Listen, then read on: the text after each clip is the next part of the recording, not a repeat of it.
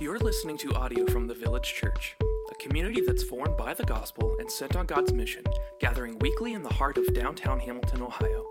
For more information about the Village or to connect with us, you can find us online at myvillagechurch.com. Hey all, Michael here. Thanks so much for tuning in. With me is Scott O'Donohoe. That's me. Hey Scott. Hey, Michael. This is session 3 of the Indivisible class recap. And so today we are recapping session 3, which was essentially kind of framed around how should we think about politics. Easy peasy.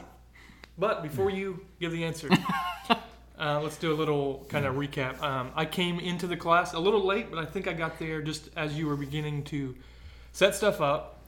You started off. Do you want to give a summary on how we got here or not? No, it's okay. You go back and listen to the first 2 episodes if you haven't heard stuff thus far. Excellent. So you started off with an example of your family and schoolwork. Yeah. And you said, show your work. Yeah. What did that have to do with anything? Because the question of the day or the week was, how should we think about politics? Not what do we think or what should we think about politics, but how should we arrive, rather, at what we think? And so it's all about the process of getting there. And so we've been, this year, homeschooling kids. And by we, I mean largely my wife, Kelly, has been homeschooling the kids.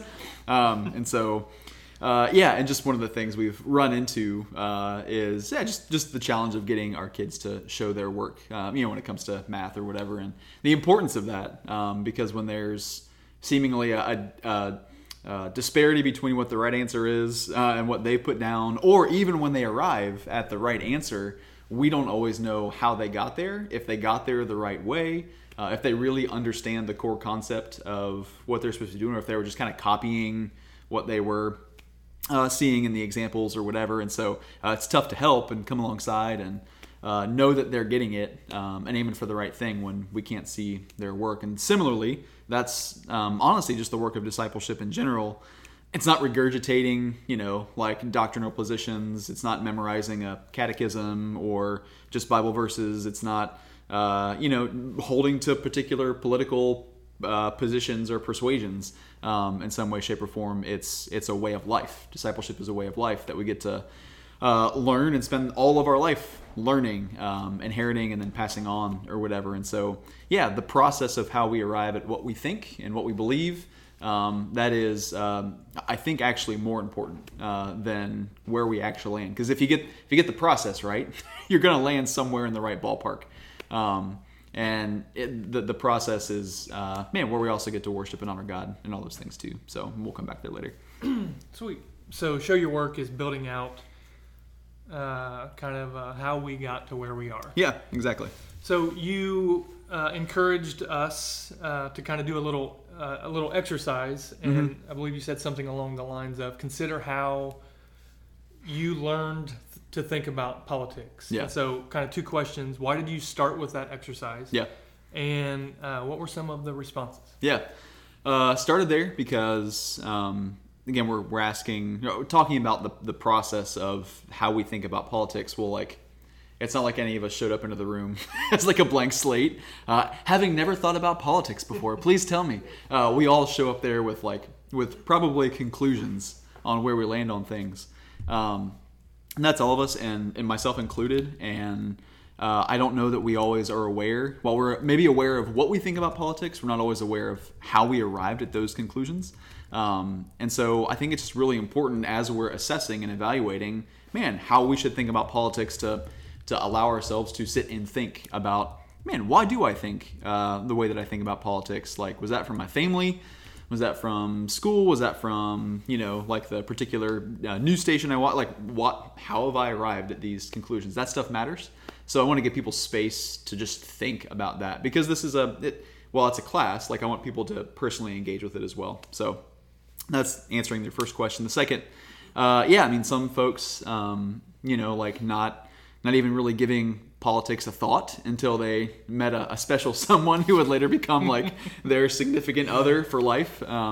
We want names. We want who really was like invested in politics, and so they're like, well, gosh, like I guess like I should probably look into this too, so I could interact and have something to chat about or whatever. And so that was one person's story. Somebody else, it was when they got to school, college, taking classes and all those things, and just kind of learning about the ways that, not even in theory, but just how specific policies have genuinely impacted different populations and people groups in our country. And so, that was one perspective, one person's perspective, and how they kind of came to care about politics and how they thought about it. I mean, you shared some stuff, and I mean, yeah.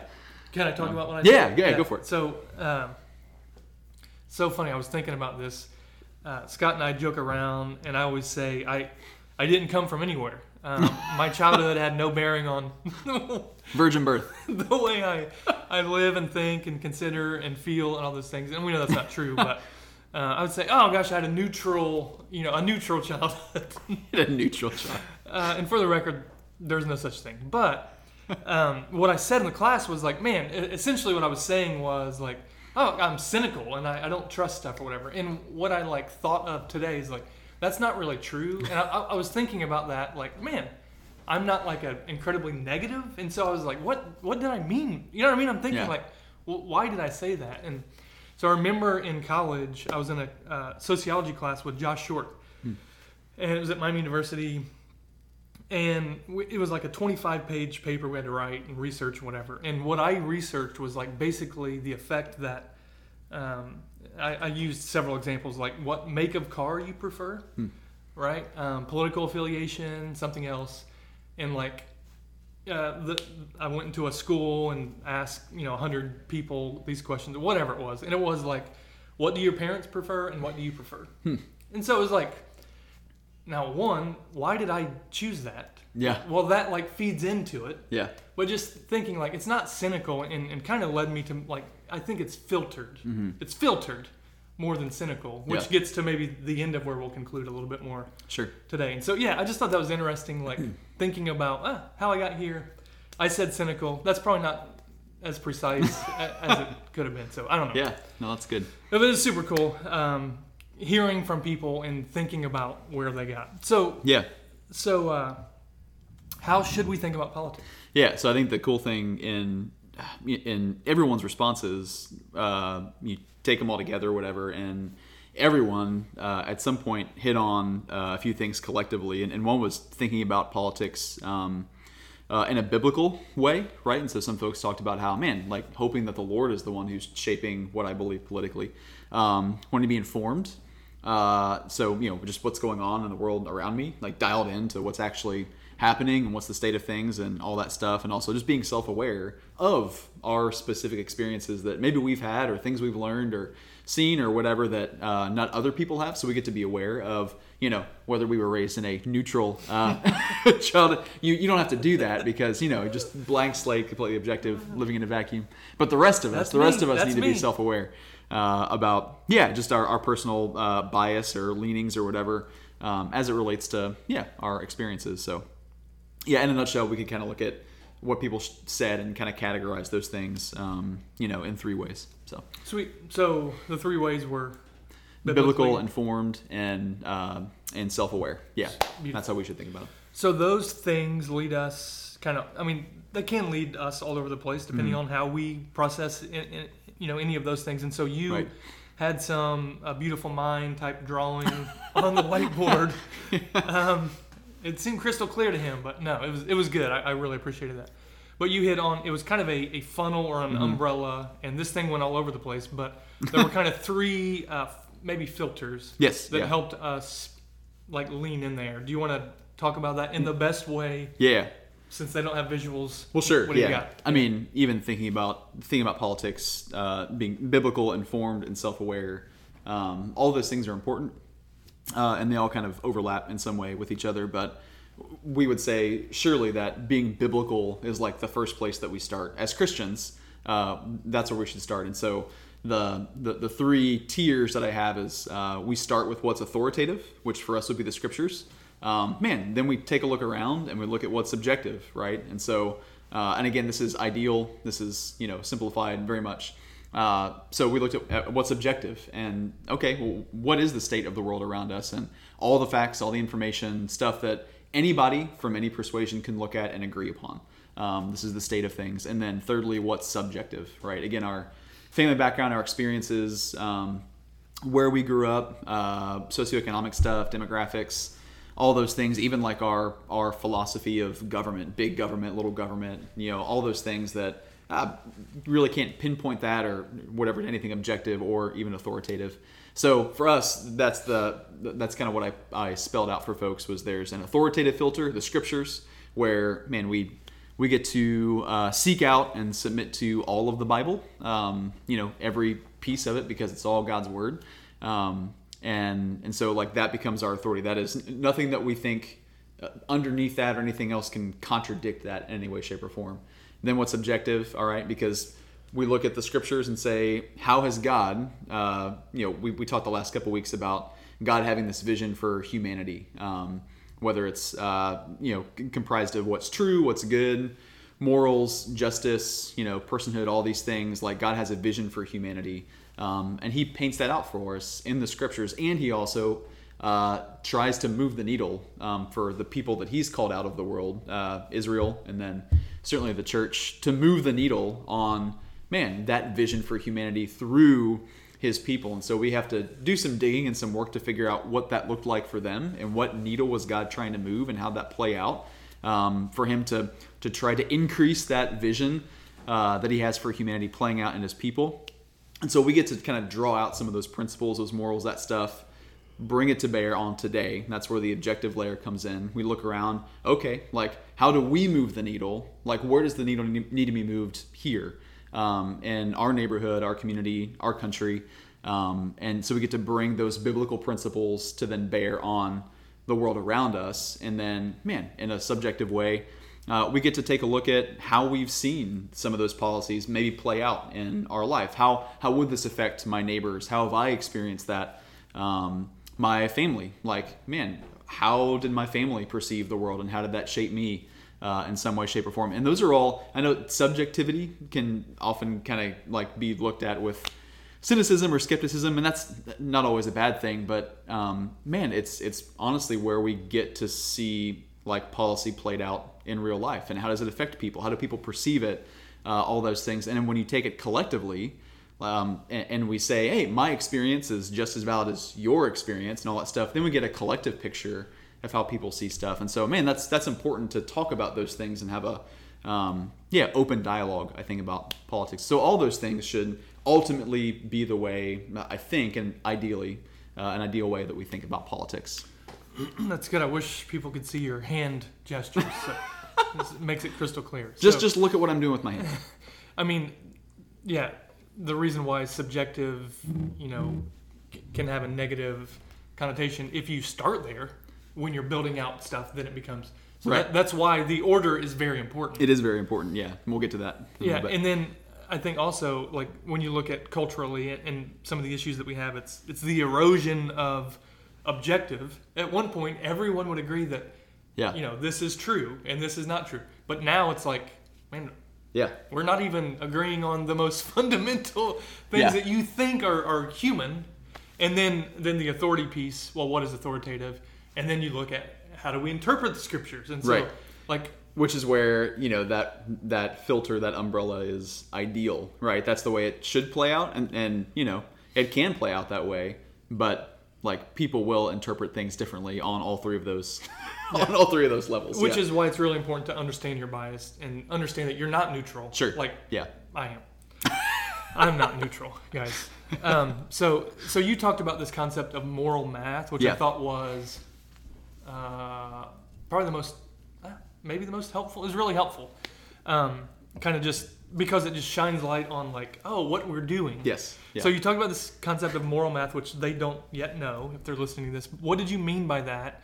And how does it bring about confusion and maybe clarity when we think about this stuff? Yeah, so again, that rubric or umbrella effect, being an ideal scenario, what pops out of that at the end, if you go through that whole process and that's the way you think about politics, what pops out of that individually is, man, your conscience and your convictions, like what you think about things politically, and your conscience, what is right and wrong in general, or maybe in this particular situation or in this particular conversation or circumstance. And so that's how we're formed.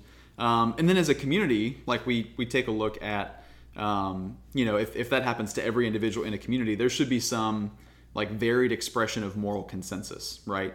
And so there should be, hey, like there are these moral bounds that if we're looking at things at the authority of Scripture and at what's true objectively, man, there should be some clear fences around what's good and right and bad and wrong politically. Some beliefs that the church, the God's people, kind of hold to by and large. But then that subjective piece, and things even being objectively true but different from community to community, means that there's going to be some varied expressions in the way that plays out. What you get when you go through that process with your conscience and your convictions, a person or a community does not produce the perfect moral candidate, right? Like there is no candidate, there's no all of the things that you care about issue-wise or policy-wise, they're not on the ballot. And so really what you end up having to do is like figuring out, okay, like based on my conscience, what is the best way to vote here, or what's the best thing to support, who's the best candidate to throw my vote behind, and we end up doing this kind of moral math. And there's lots of ways of doing that. You take your conscience and you, like, I think when we were talking about it earlier, like thinking about like a scorecard that just spits out it's your conscience or whatever, and we run this scorecard through all the different candidates, and the way that we actually tally up the numbers or score it is different from person to person. So one person might just want to vote for the person who aligns with them on the most issues, right? And so, this candidate A, man, they ticked more boxes than candidate B on what I care about and what I align with. So I'm just going to vote for candidate A. So pros and cons, and you add them up. Yeah, and there you pros go. and cons, like simple addition, right? Yeah. Another might be if you're a single issue voter, or if there are just make or break issues for you, then those would be like multipliers. So if someone gets a 1 in that category, they tick that box, then like, oh, they're good.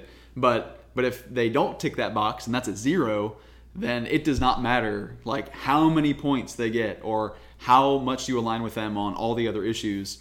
If they don't get that 1, then it's a no-go for you. Like it zeroes everything out.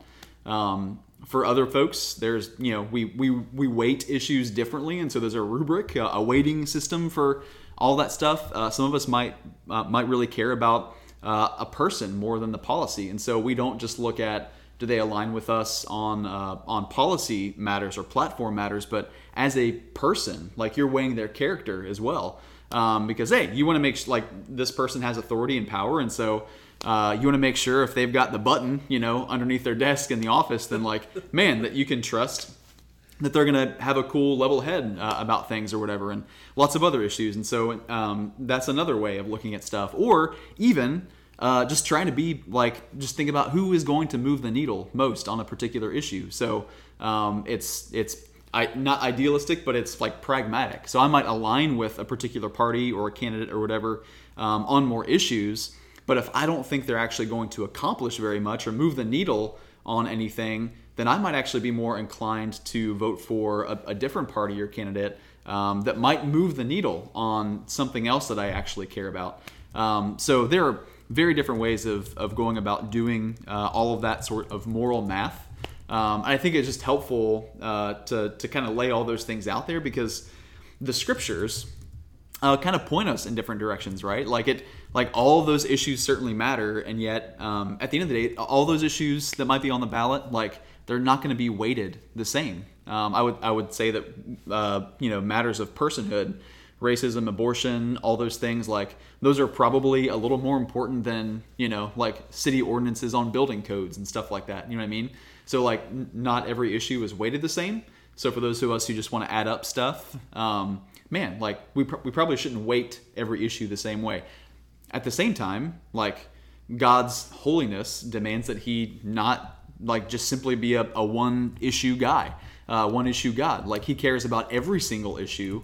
And so we can't simply ignore all the other things because we have this one that we feel the most strongly about.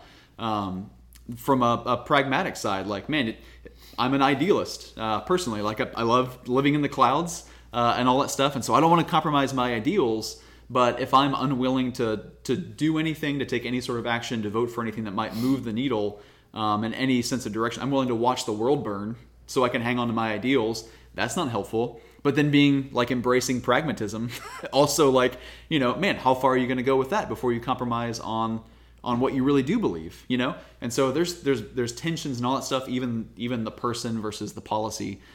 Scripture speaks to character of leaders over and above oftentimes the competency or what that person does. But what a person does also matters at the same time. And so it's like, there's all these tensions and weightiness that we could all go to the scriptures and say, hey, like, look, the way I think about it, it's right. And well, yeah, but, And so there's just all that tension and complexity in the way that we approach it. And yeah, the way that you think about it is right. Absolutely.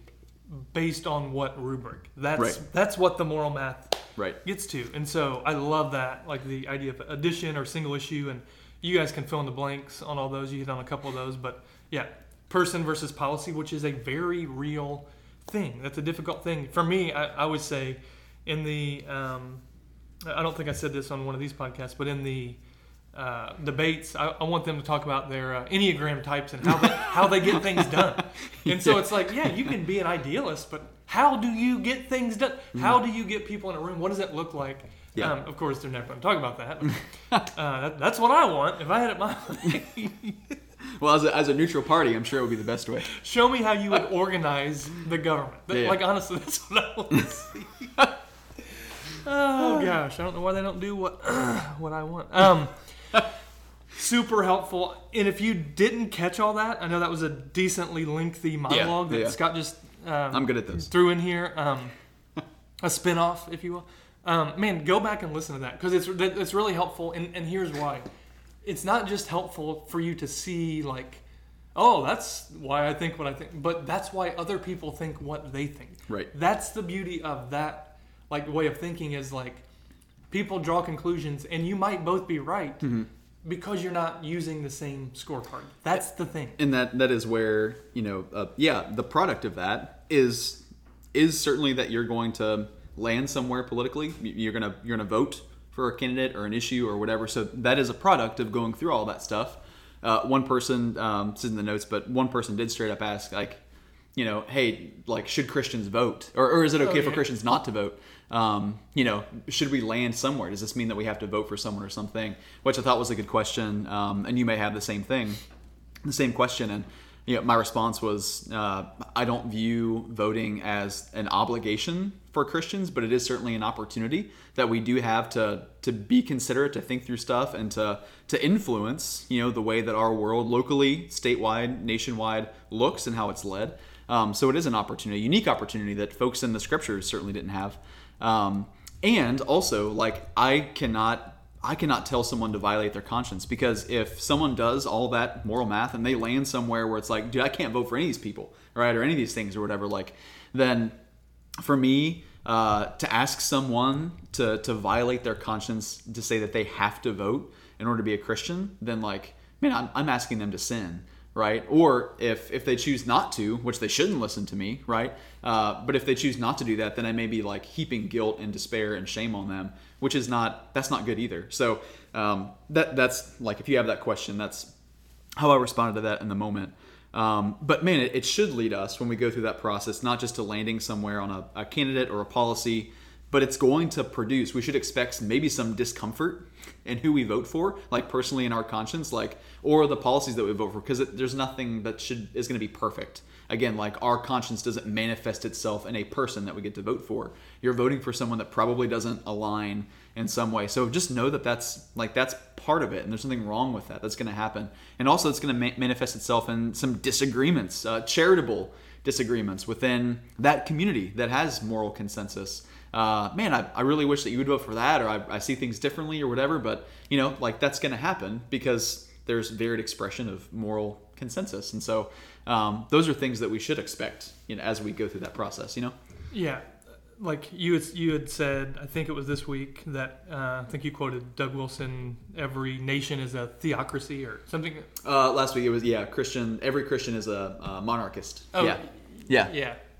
I heard him say something else this week, and he said basically every nation is a theocracy. He said the question is who's Theo. Yeah. Which is like... I mean, that's a real thing. I did not get to go into this. I would love to at some point. But just the idea that our laws, like our legal system, it's based on some morality. Like, and it's... You really can't tease out what you think is good and right from a Christian perspective from what you think is good and right for the country or for your state or for your community. And that's a whole other thing. But God gets to decide if his vision for humanity is his vision for humanity in terms of what's true, good, just, unjust, all those things. And like, gosh, I feel that because I feel tension around that. And my wife, Kelly, and I, like, we've had lots of conversations over various issues on like, gosh, but we live in a secular, whatever, where like, so how can I impose my thing? But look, if I think this is good and right based on what God has declared, not me, based on what the Lord has said,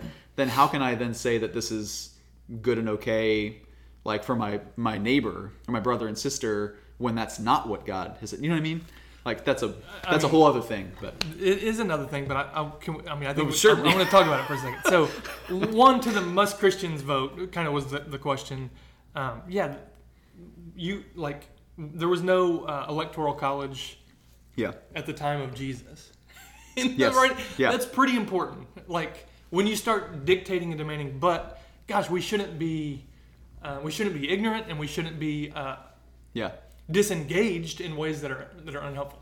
But I just want to paint out what you're saying, and if you've not gotten to this level of thought, it's like a good thought experiment. Like for me, and I won't even declare whatever, but like the idea of immigration, when that was, I mean, not that it's not a big deal, but like it was a hotbed for probably a year ago, and you had Christians saying, come to me, all who are weary, and so Jesus wants the weary to come to him. We can understand. And then like so are you drawing the conclusion then that the United States should not have a border? Right. Like literally no border. Right. Like, and I'm not saying that that's the only. But if you go the complete other way and say, well, Jesus said anyone who comes to me can come to me. So the United States, the policy on immigration should be that there's no border. Right. Then like the trouble with that is like that you don't have a country. Like if you say we're not even drawing a line saying, well, who gets tax? We're literally, we don't even have like. Chase that down a little bit and just think about what that means. Just limited resources and all those things. Yeah, that's a real thing. Yeah, absolutely. So I mean, that's where if you ask enough questions, you get to these like, Yeah. So then you start asking the question, what is the role of government? Right. And then that's when you begin to say, okay, well now what am I voting for? Because God he's on a throne, he's on the throne, but he's not living in the White House. And so what do I do? And that's huge. I mean, we could look at Romans 12, Romans 13, and like the only role of government should be the sword, right? Which is like, I mean, which in that particular context, it was more like the police. It wasn't military, it wasn't whatever, because it was inward focused, bringing morality and order and stuff inwardly. So we're talking about police and courts. Completely irrelevant to today. Oh, right? Yeah. Who cares? And so. That is like Paul in Romans 13, like that's kind of the big thing. That's if you do good, well then you don't have anything to worry about, right?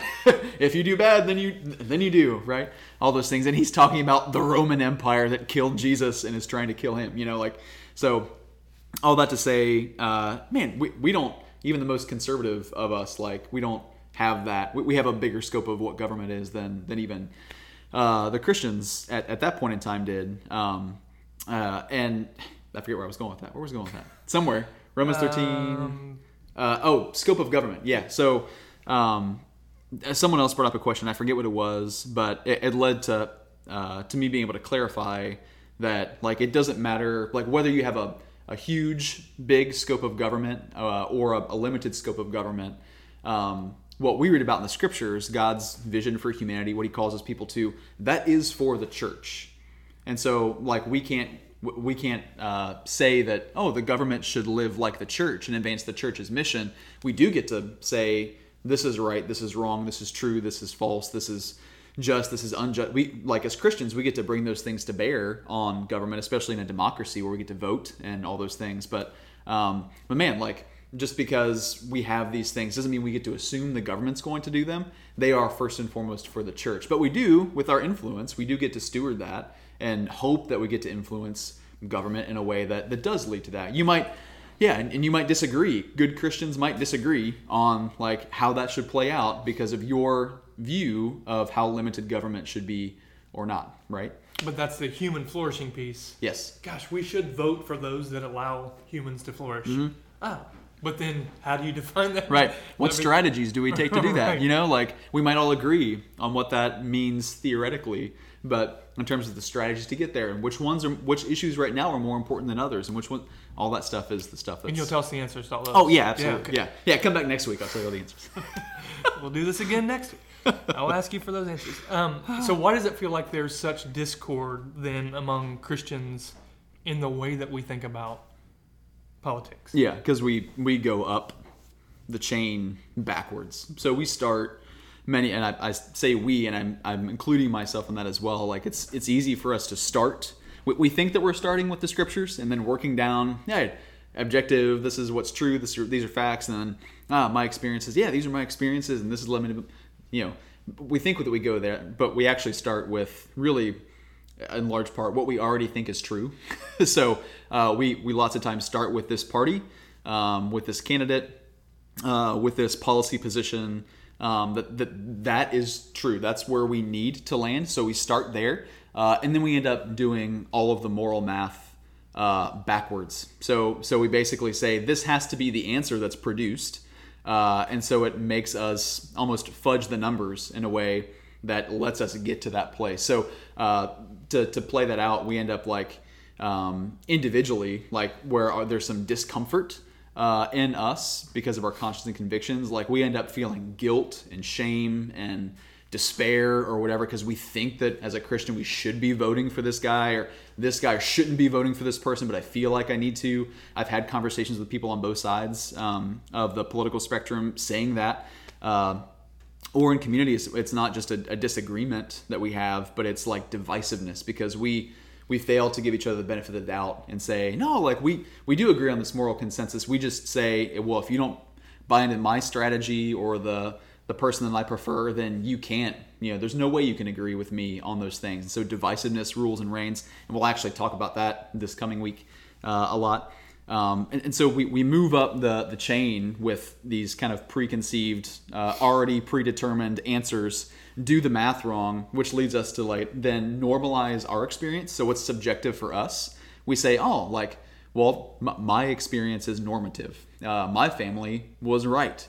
My whatever is the way that it should be. And you look at other people's experiences and you say, and you invalidate the way they've interpreted those experiences. So hey, I know you live this life, but you believe, X, Y, and Z is the cause for you feeling this or experiencing this, when in reality, it's really, this instead. My experience trumps yours. We go to what's objective and we say, well, yeah, we of course I listen to Fox News, because CNN's just a bunch of liars. Like, it's not that I'm biased. It's that they just don't ever tell the truth. Or flip-flop it and say, I only listen to CNN, because Fox News is just spun all the way to the right. And so, man, like, it's not that I'm biased in my way. I'm not leaning left. It's that I just can't listen to that news source because they're biased. And so we, in our heads, think, well, no, we're just we're the bastion of truth. And we're like holding to the truth thing. But we actually don't, like, we cut out a whole swath of other information or perspectives. I mean, you look at CNN and Fox News' website, and it's like they're reporting on two entirely different worlds, right? This is the first I've heard of it. I know, right? It's mind-blowing. Go on. So we like look out and search out facts, and we only receive information from the sources that we, again, have predetermined lead us to a particular place. And then that leads us to what's authoritative in the scriptures, and we end up just ignoring whole swaths of the Bible.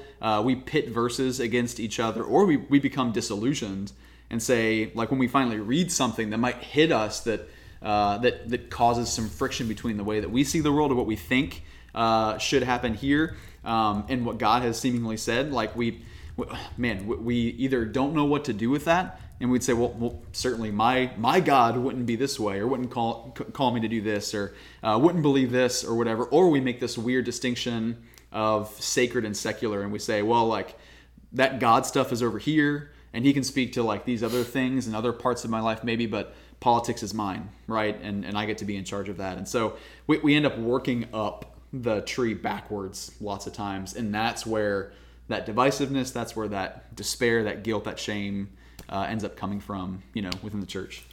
I'll throw out a specific and a debated cultural issue. I think so like gender and sexuality. To start backwards, you have shared experience, shared relationships, shared feelings, shared whatever. Yeah.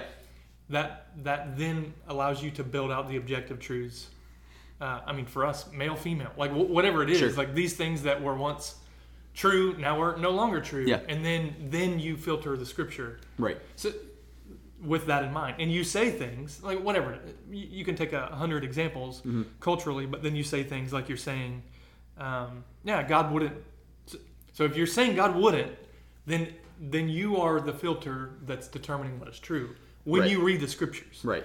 Which, if you've been around here, we try to start with the scriptures and remove that, but we know we're all guilty of doing that in some way. So that's a really helpful danger. What filter comes first is really important. Absolutely. If you could open the scriptures completely blank slate, okay, well, this is what it says. Yeah. Then you build out, well, if that's what it says, then this is true. Then on the end of it, then you interpret, well, my experiences feel like this, but because of this and because these things are authoritative, then this is we don't do right. that. Yeah, absolutely. I had heard something basically around free press or whatever, like in light of the dichotomy of news sources. Basically, free press doesn't tell you what to think, although some would certainly debate that. Yeah. But they tell you what to think about, and that is that's true too. a big difference. Yeah. Okay. So maybe it is the same thing. Maybe it's different perspectives on the same story. Sure. But they're shining light in the particular area that forms what they what's want most to important form for you. Yeah. Absolutely, for sure. So where did that leave the conversation? Is there any good news, or did you leave everyone? No, I just left everyone despairing and ready for a fist fight next week. So, no, I think leaving the conversation with, if we start with the scriptures, if we start with the authority piece that as Christians we all ought to hold to and adhere to, which is God as He's spoken through His Word. We don't just look to the scriptures as, okay, God, tell me what's right and tell me what's wrong. Give me the law, tell me how it's supposed to be. Like the thing that we see first and foremost as Christians is Christ. And an admission, even in going to the scriptures as our authority at all, is to say we don't have it all figured out. We don't know what it all is. We need help.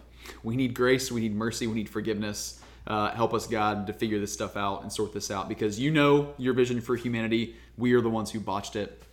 And so when we go there first, we get Jesus, which, for those of us who are feeling guilty or shameful or afraid or despairing in this year's election with the choices they feel like they have to make, God knows what you're working with and what you're not working with in those things. And He wants to help lead you and guide you through that process and give you a clean conscience around picking someone that, even if you're not comfortable with that, you get to cast that vote or not cast your vote. You get to do that with a clean conscience because Jesus covers all that you don't know. He knows all that you don't know, and He knows all the stuff you know that's probably wrong, and He loves you and accepts you in spite of those things. And same thing for our communities. We get to start with the benefit of the doubt, the fact that we're not the Holy Spirit for each other, the fact that Jesus has welcomed us all into a community, a family, His family together. We get to start there and not start with, you don't agree with my predetermined conclusion of what's right or wrong, and so therefore we're divided. No, we start with Jesus. He's the one who's at the center of all this stuff.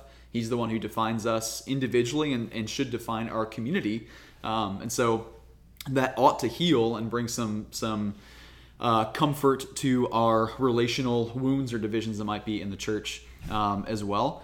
And even as we're reading through Romans 14, which we've hit on in some way, shape, or form, every week, we read a bit of it this past week as well, and we see that the way they thought about things, they were thinking about things not just to arrive at the right answer, but they were thinking about things, food, what to eat or drink, days to celebrate, all of that stuff. They weren't thinking about those things just to get at the right answer. They were assuming that they were honoring the Lord and giving thanksgiving and doing those things. And so there is a way that we can think biblically, we can be informed, we can be self-aware in the way we're thinking about politics, and also not honor God, to not give him thanksgiving, to not praise him like we ought to.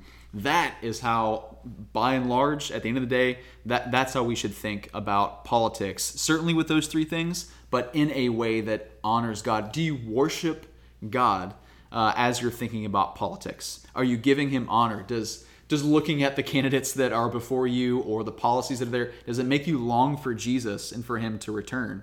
Does it make you honor him and praise him for his holiness and for the fact that his character is pristine and the way he leads, that, again, the gates of hell aren't going to prevail against, that he's continually working within his church, holding fast to his ideals, being pure and holy, and at the same time working and accomplishing the stuff that he wants to get done in his church? Do we look at politics and behold Jesus and how big he is in those things? That's the good news, right? That we get to let all of the strife and all that stuff melt away in front of Jesus, and we actually, if we're beholding him, get to let our hearts and our minds be pointed upwards in thanksgiving and praise and longing for him. So sweet. Well, if hopefully people continue to tune in, they weren't ticked off and turn us off before this moment, but we tried. If so, that is good news. Mm-hmm. So we got one more coming up, and then kind of a catch-all Q&R, oh, you're giving answers that day, maybe Q&A. I don't know. The answers. I'm giving the answers that day, not just Q&A, but Q and TA. The answers. So if you've got questions, please jot them down in your head mentally. You can shoot them to me or email info@myvillagechurch.com. That's going to be that last Sunday is the Sunday before the election. We will spend extended time in prayer. And just open up space for you guys to ask questions, and we'll get to kick stuff around a bit. But this coming week is about will we love the church in November? So we're going to kind of bring into focus the divisiveness and the disagreements that do exist in the Christian community, in the church, and kind of tease that out and take a look at how God calls us to love each other, even though we might land in some different places. So should be good. Sweet. Well, that's all I got. Anything else? No. All right. We will see you next time. See ya.